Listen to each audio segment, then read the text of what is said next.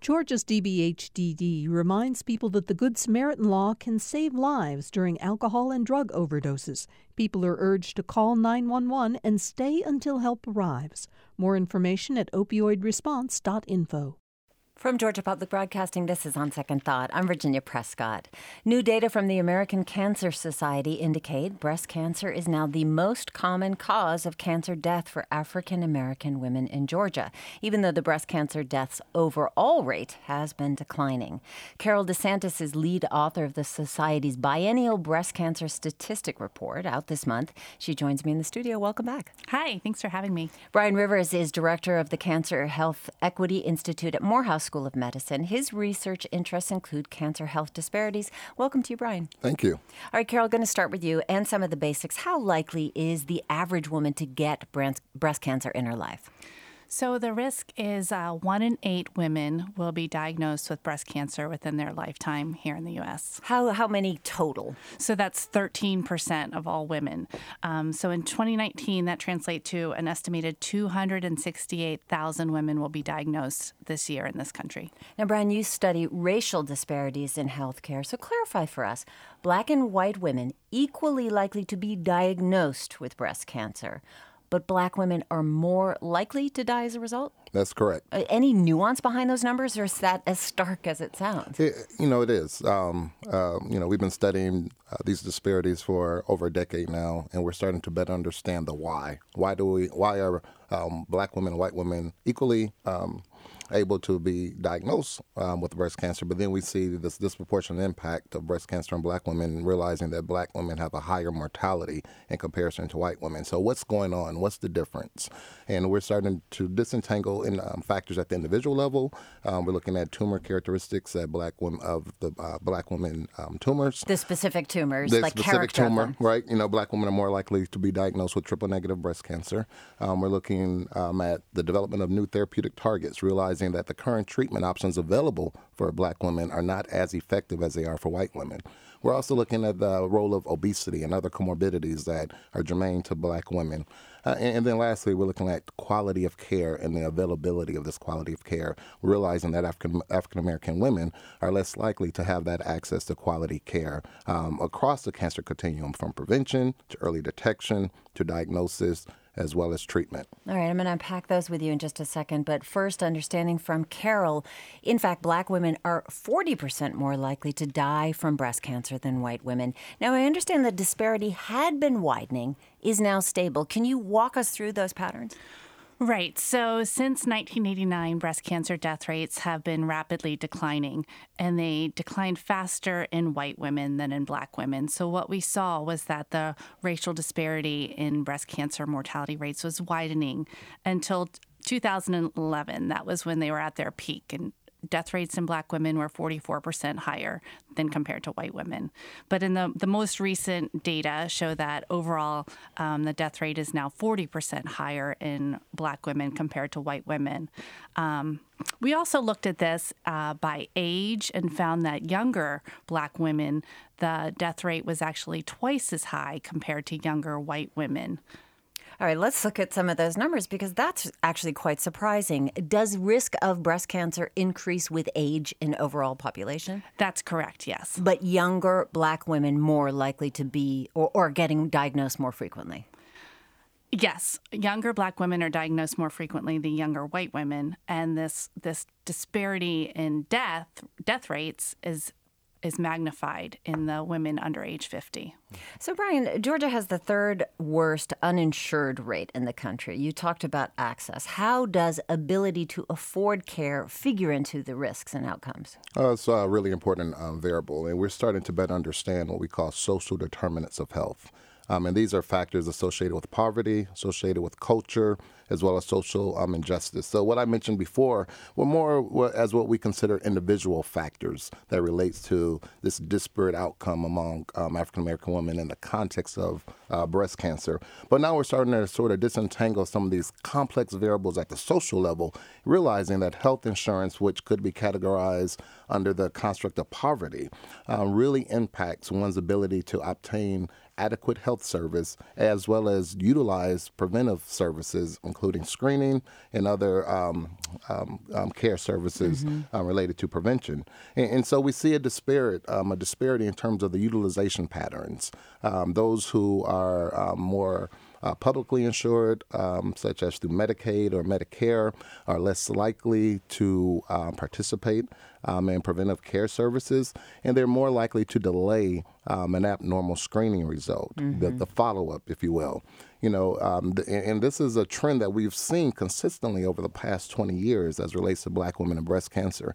In the early, about probably 2 decades ago, Harold Freeman, a well-known breast cancer surgeon out of Harlem, New York, saw this phenomenon taking place, realizing that, Black women would come in, receive a diagnosis of breast cancer, but then there was this delay in terms of them showing up for their first course of treatment. So he instituted this model called patient navigation, which was purposed to resolve that time gap that they were experiencing or witnessing among Black women in terms of the time they were diagnosed to the time that they actually showed up for their primary course of treatment. He actually was able to shrink that time, and so again, the question begs, well, why is there a delay? Is it because of, their, the site of where care is being received? Is it related to the type of health insurance they have? Or is it something more germane, such as fear or mistrust of the healthcare system? So these are all different elements that we're starting to better understand. And, how do they, factor the disparity that we see as it relates to Black women and breast cancer? I'm speaking with the American Cancer Society principal scientist Carol DeSantis, who found alarming disparities between Black and white women who die of breast cancer, while such deaths overall are declining. But we just heard from Brian Rivers, director of the Cancer Health Equity Institute at Morehouse University School of Medicine. And as we're hearing, his research interests include cancer health disparities. Well, this is something that we've covered a lot on the show, conversations about maternal mortality, Georgia, of course, being the worst state, stats much worse for Black women. The role that subtle racism appears to play. Now, we've heard both anecdotes from people and research that says sometimes it is harder for Black women to convince doctors that they need care. You're talking about the response of the women in themselves, whether they go back for care. So how does that kind of social, subtle racism or, let's say, unconscious bias play into that? Sure, and it's a significant factor as well. And so then we get into the health system factors at the systems level or at the provider level in terms of the site of care where Black women are going for breast cancer treatment. And oftentimes they're low resourced. They're not your NCI, National Cancer Institute designated cancer centers that are very robust and comprehensive in services that they deliver. But we're seeing that, the site of care matters and that there's differential outcomes as relates to where one goes for treatment for cancer. And this is seen across many cancer types. And breast cancer is a classic example as well. And so it is an unconscious bias because these are environments in which, the standard of care is being practiced, but it may not be as effective for this population. So here's the role of culture. Here's the role of health literacy. Here's the role of patient-provider communication, effective patient-provider communication. So providers having the knowledge of how to best treat a young patient with triple-negative breast cancer, we assume that knowledge base is there. But oftentimes it's missing. And oftentimes, especially in rural Georgia, people are struggling to access care. Hospitals have closed, physicians trying to serve large areas, not even able to find a doctor. Carol, I'm wondering here, though, there's another what's popping up in your research. Lung cancer, still the #1 overall cancer killer nationwide. Now, we're talking about dire numbers for breast cancer, but what makes that disease in particular so difficult to beat? Well, lung cancer is a highly fatal cancer, but we're seeing declining rates in lung cancer because of declining smoking prevalence. So we are seeing progress being made in that cancer.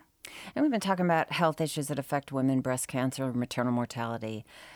racial disparity also exists when it comes to Black men and prostate cancer. Brian, what does that gap look like? Yeah, so the gap, we've been studying this gap for over 20 years now, and it's persistent. Black men are more likely to be diagnosed with prostate cancer as well as die from prostate cancer in comparison to other racial and ethnic groups. And we see a lot of parallels in terms of those contributing factors at the individual level, but then also at the community level and the provider level or the systems level. And so we see this interaction, and we're trying to better understand the why. We know that there's limitations in the current screening modalities, whether it's the prostate-specific antigen test, the PSA, or the digital rectal exam, the DRE. We know that there's limitations. So why we have the recommendation all men should engage in informed decision-making.